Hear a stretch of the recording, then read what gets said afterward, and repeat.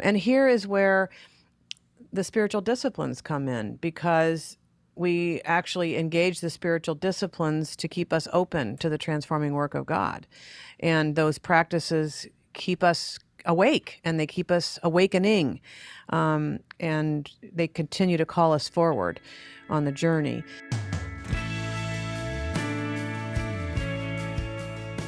Hello, and welcome to the Strengthening the Soul of Your Leadership podcast.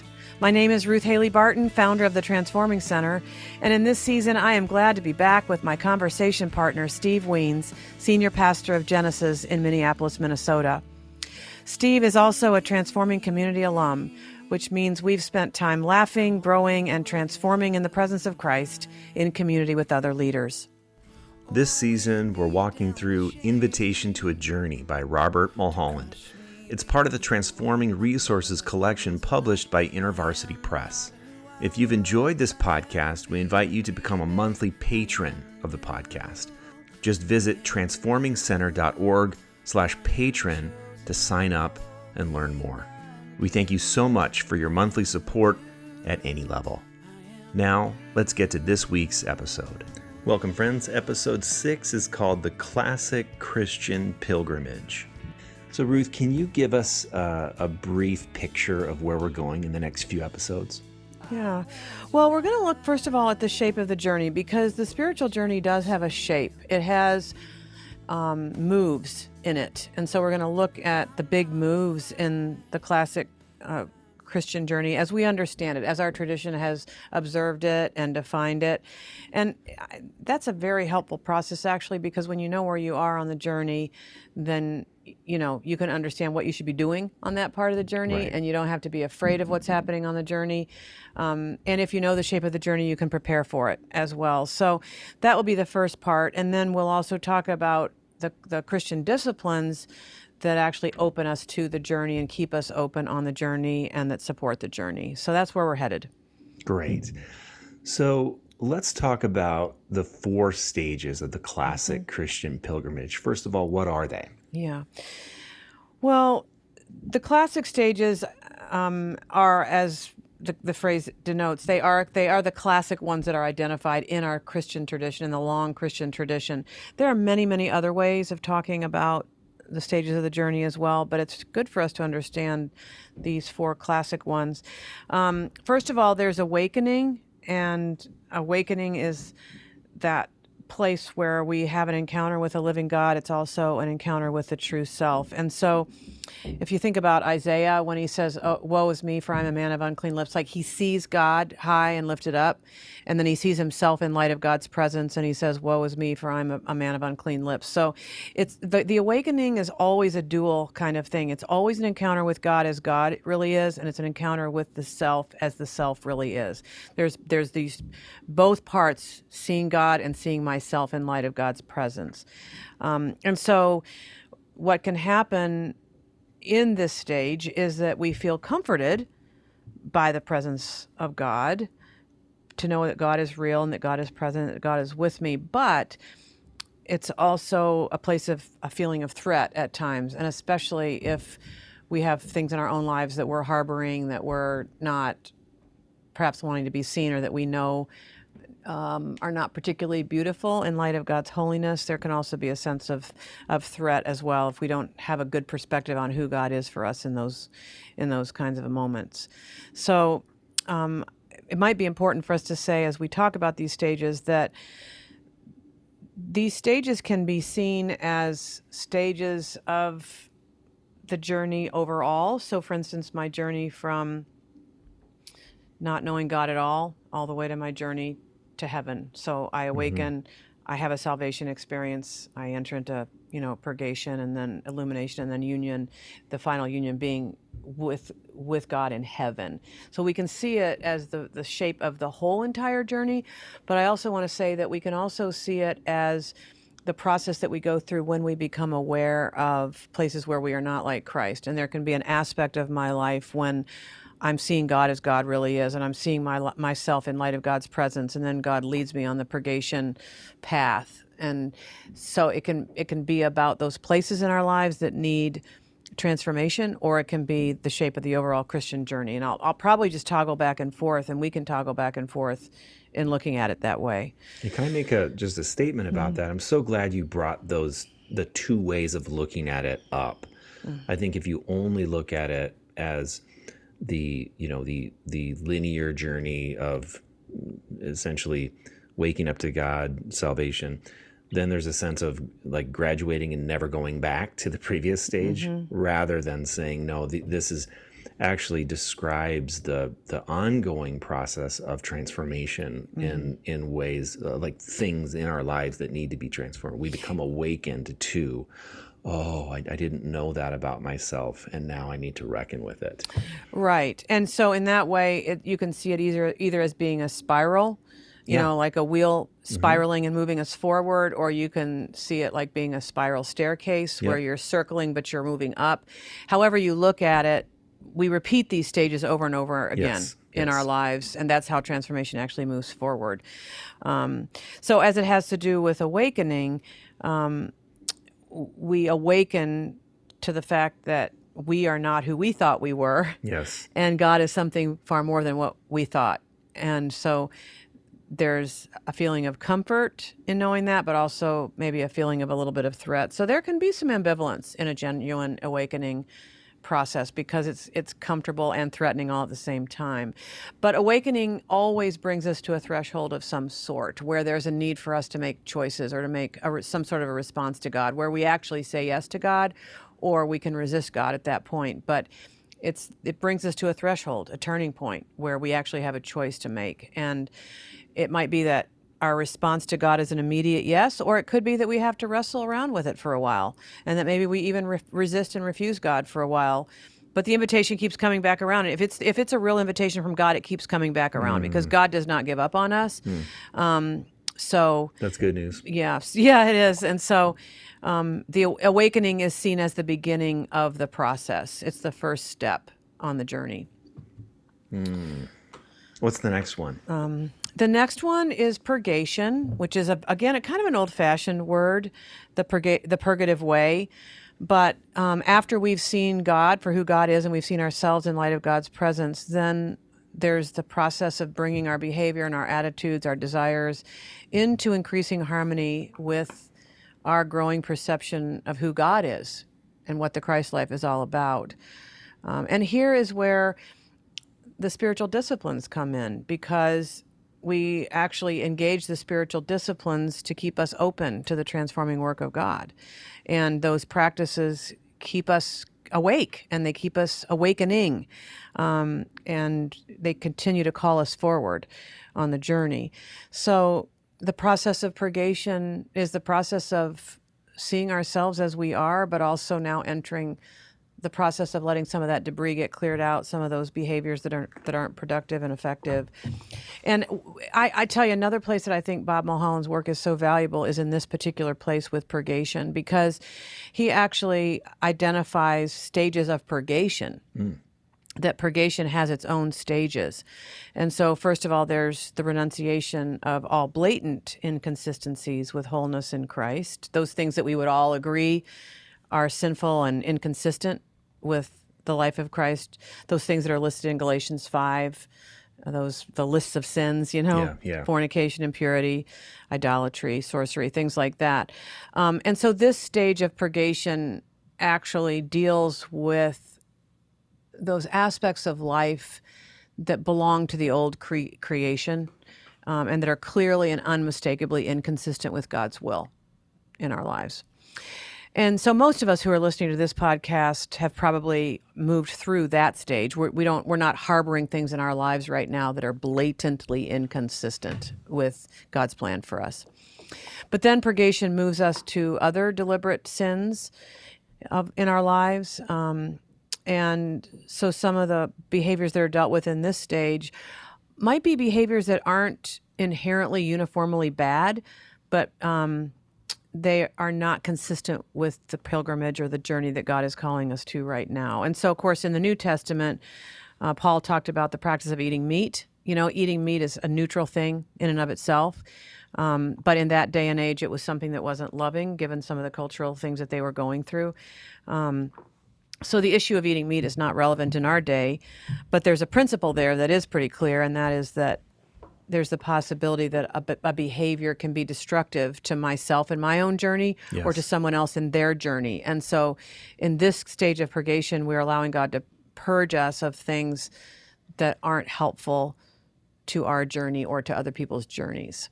Maybe for the sake of love, similar For the to sake of love, for the sake what of we've talked about others. before. Yeah. Or not productive, you know? There are Yeah. things we can do that aren't sinful, if you will, but they're unproductive for us. Mm-hmm. You know, they don't take us forward on the journey. They're not loving towards God because they don't take us forward. They you know, dissipate something in us rather than bolstering something in us up or making it more yes, stable. yes. And so, you know, so one example from culture right now might be, drinking alcohol.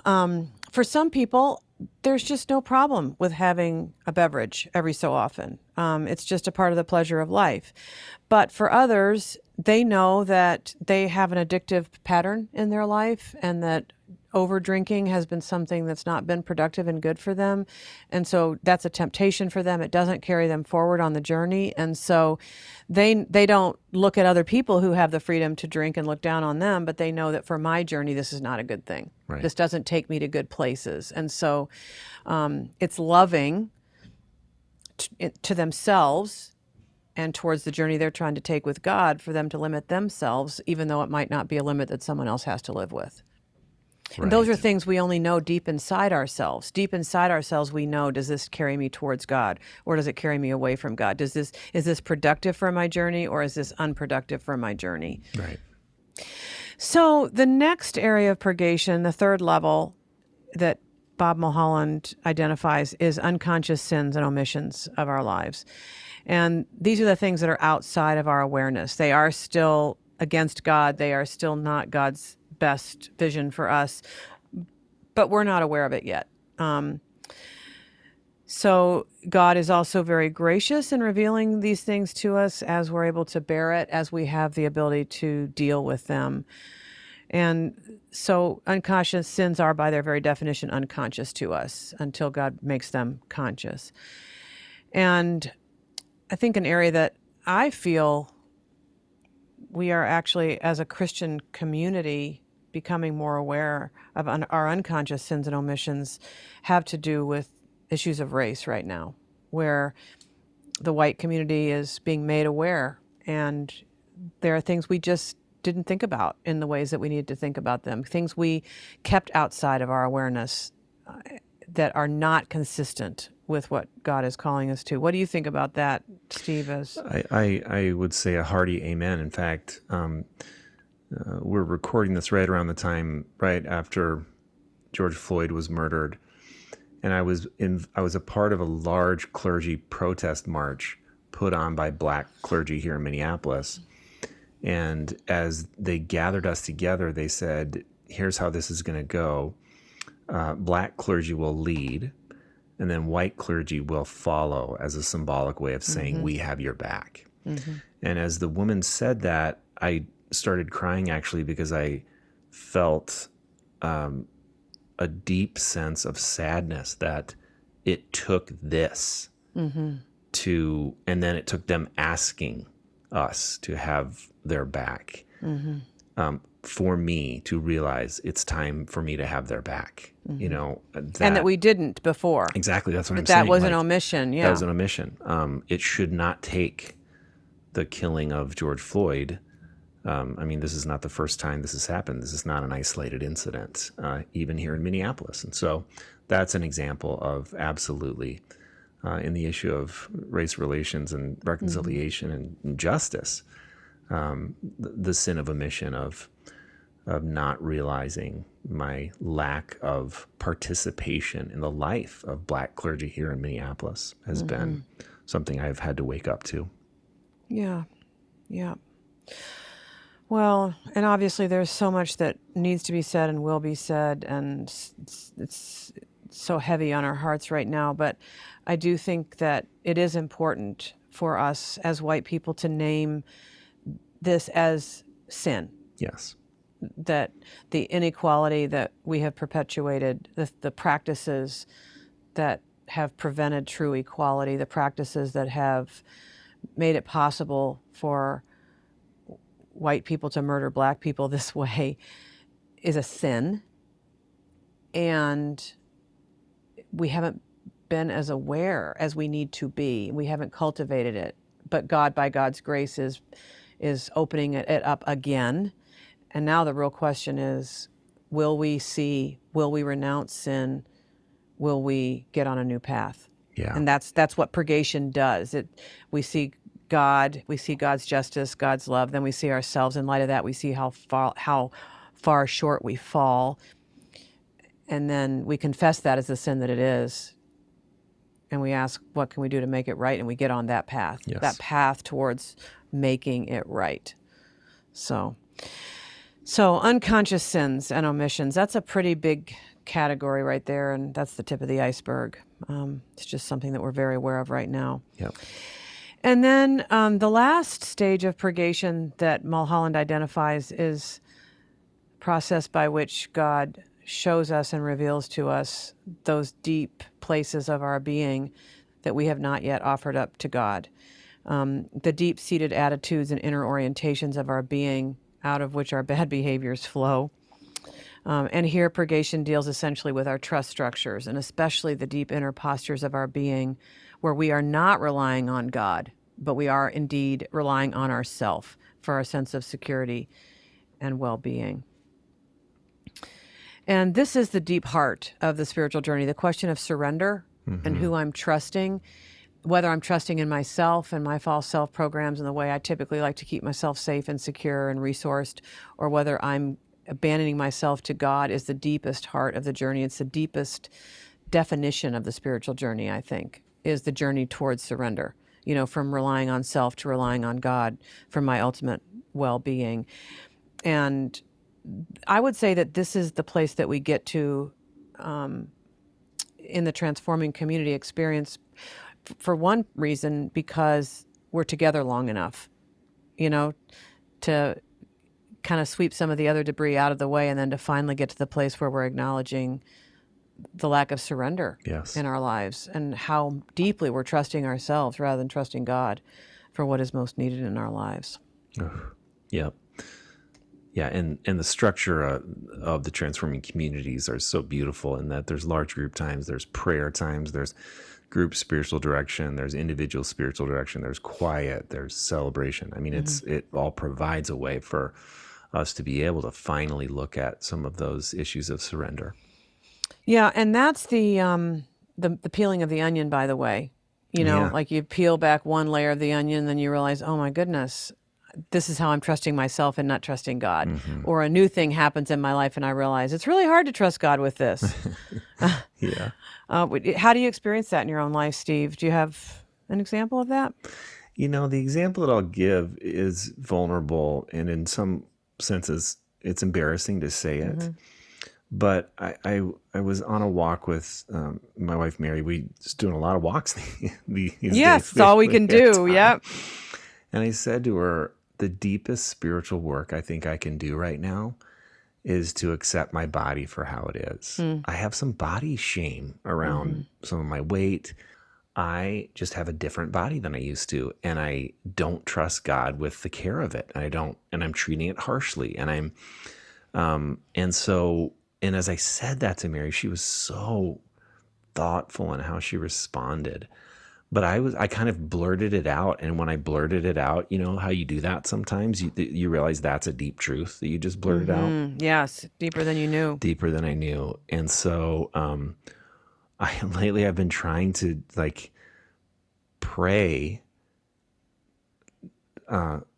comforting, accepting messages about my own body, trying to help me, trying to see myself as God sees me in that way.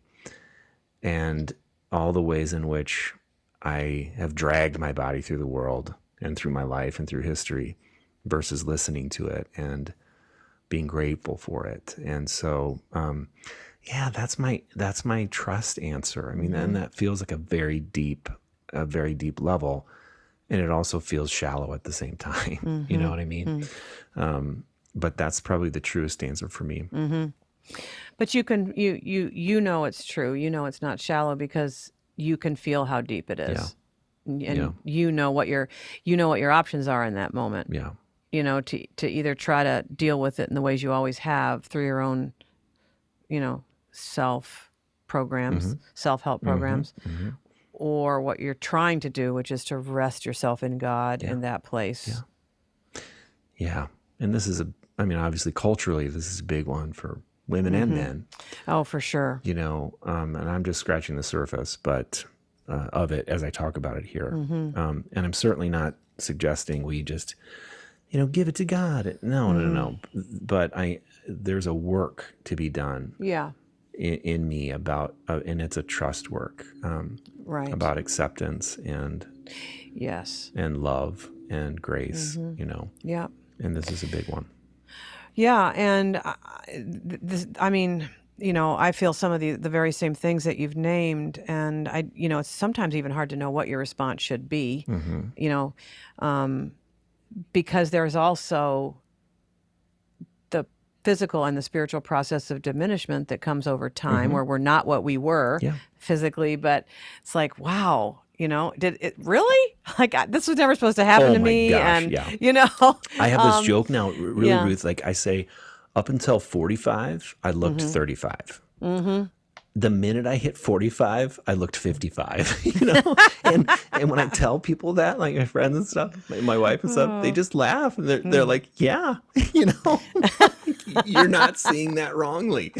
And I agree. Like, what? Like I know. I mean, I know I'm 50. I'm almost 50. I'll turn 50. And I cognitively know that my body isn't what it used to be, but I don't believe. But it's hard to accept. Yes. Yeah. Well, Mulholland, and now we're way beyond what we can do, in this one episode here, but Mulholland just kind of masterfully leads us towards the life of trust in this purgation phase as being the move that we make, that we are moving through this process of purgation and seeing the ways in which we're not trusting God with our very selves. Then the movement there is the movement towards the life of trust. Which is very liberating when we can enter into it, and talks about detachment at this place in the journey where it's neither a passive resignation nor a fatalistic acquiescence to whatever comes, but a consistent posture of actively turning our whole being to God in that. So very much like what you're saying is to actively turn our whole being to God so that God's presence, purpose, and power can be released through our lives in all situations, which is very, very different than us just imposing our own human effort on whatever it is that we're seeing, Right. To actually shift into another posture, into the life of trust. It's subtle, but it's a real shift when it happens. Well, I think detachment, and again, we need to figure out or understand what that means. Certainly it doesn't mean resigning. It's actually very active. Yeah. Yes, and that's what it's actively turning. He actually uses the word active. Yeah. It's a consistent posture of actively turning our whole being to God. Yes. So that God's presence, purpose, and power can be released through our lives into all situations, Yes. So, and, he has a whole lot more to say to that. You will have to, people who are listening will have to get the book to see all that he has to say about that. So the stage of purgation, the way Mulholland is describing it, it's a two-pronged struggle. The self that is not all that it has been created to be in God, and then the true self, or this wholeness of self that God is calling to us. That it's the interaction between those two that's happening in this purgation. And sometimes it feels like quite a fight. Yeah. It's the fight between the false and the true, the false and the authentic self that God knows us to be, that life that is hidden with Christ in God. Yes. Rather than the life that we establish for ourselves. Right. That's rooted in the ego and in our thinking. Yes, that's right. Yeah. That's right. So then the next, so now we've gotten awakening and we've gotten purgation. So we were talking about stages in purgation. And then the next phase is illumination. And this illumination is the moment when we are really beginning now to, in whatever area we're working with. So for you, you've mentioned, the life in your body, where now there is total consecration. Where, in purgation, we come to a deeper level of trust in whatever area it is. And in illumination, we consecrate ourselves to God in love. We say yes to God. And in that consecration, God is experienced deep within us. We're more integrated. We're now turning ourselves in an unceasing way towards God in surrender, and we're acting on what we're seeing. We're taking, concrete action. So, illumination has to do with seeing more and saying yes to God, and experiencing God to be at work within us as we surrender. And then finally, union, where now we are, in maybe say just in this particular area, we are now living in total abandonment to God's grace. We're able to be in that place of quietness. Oh Lord, my heart is not lifted up, my eyes are not raised too high. I do not occupy myself with things too great and too marvelous for me, but I've calmed and quieted my soul. So there's a place of union, that place of resting in God. But what's interesting about union is that union is not just warm fuzzy as much as you might think. But in this stage of union, we might also experience the dark night of the senses and the dark night of the soul, which is too much for us to talk about a lot right here. But it's a union that is real, even though we may not be experiencing it that way. It's definitely what Mother Teresa experienced, where she was so given over to God, but she wasn't experiencing God. She was living in total abandonment, but she wasn't experiencing God the way she had experienced God before. And it was highly disillusioning to her. And she cried out to God about it. But the union was still there. She was still living in union. Do you think, Ruth, the reason why we feel the darkness as well as the light is when we experience union with God, there's an opening, there's an opening to God. And when we open, we can't just feel the warm fuzzies, like when we open to it all. Is that part of why people like Mother Teresa and others experience both tremendous light and tremendous dark, do you think? Yes.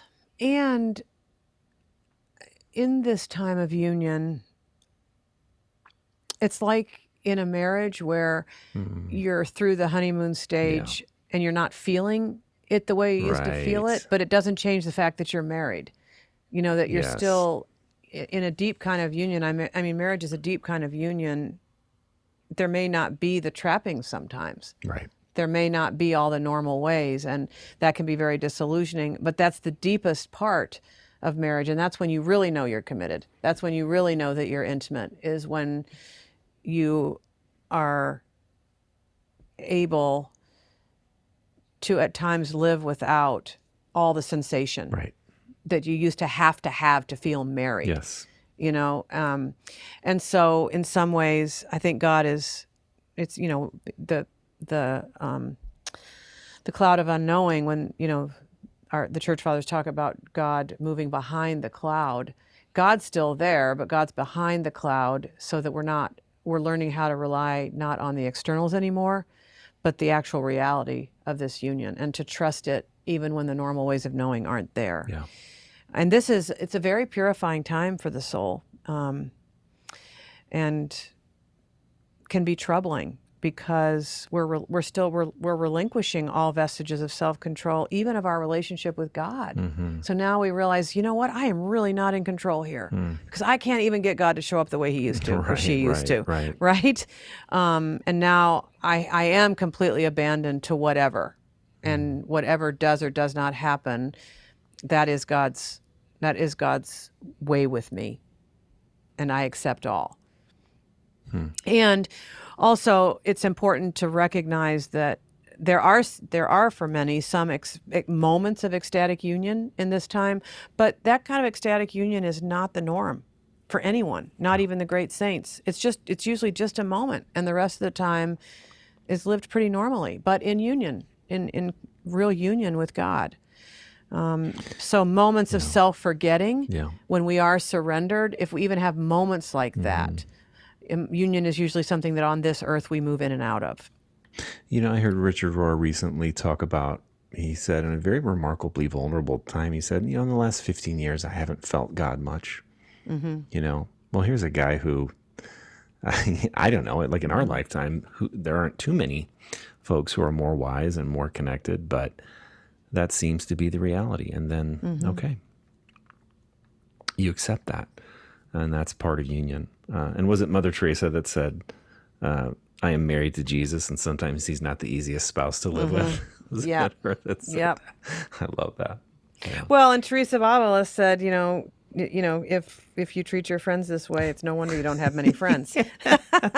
That's a great quote. Oh, that's a great quote.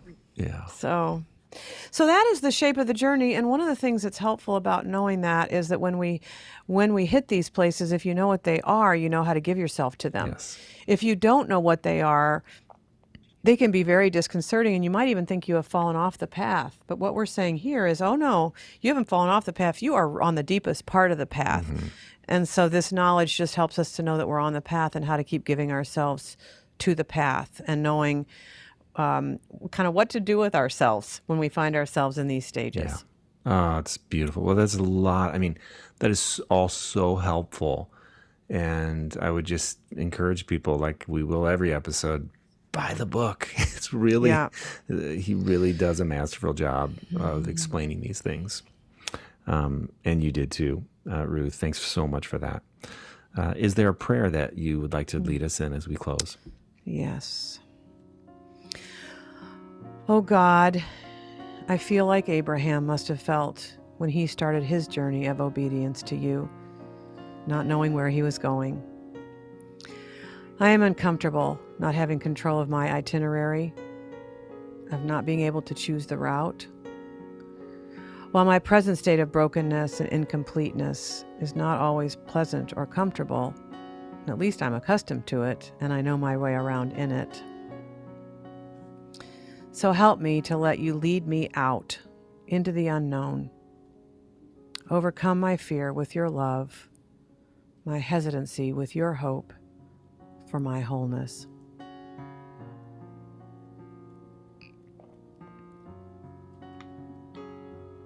Amen. Amen.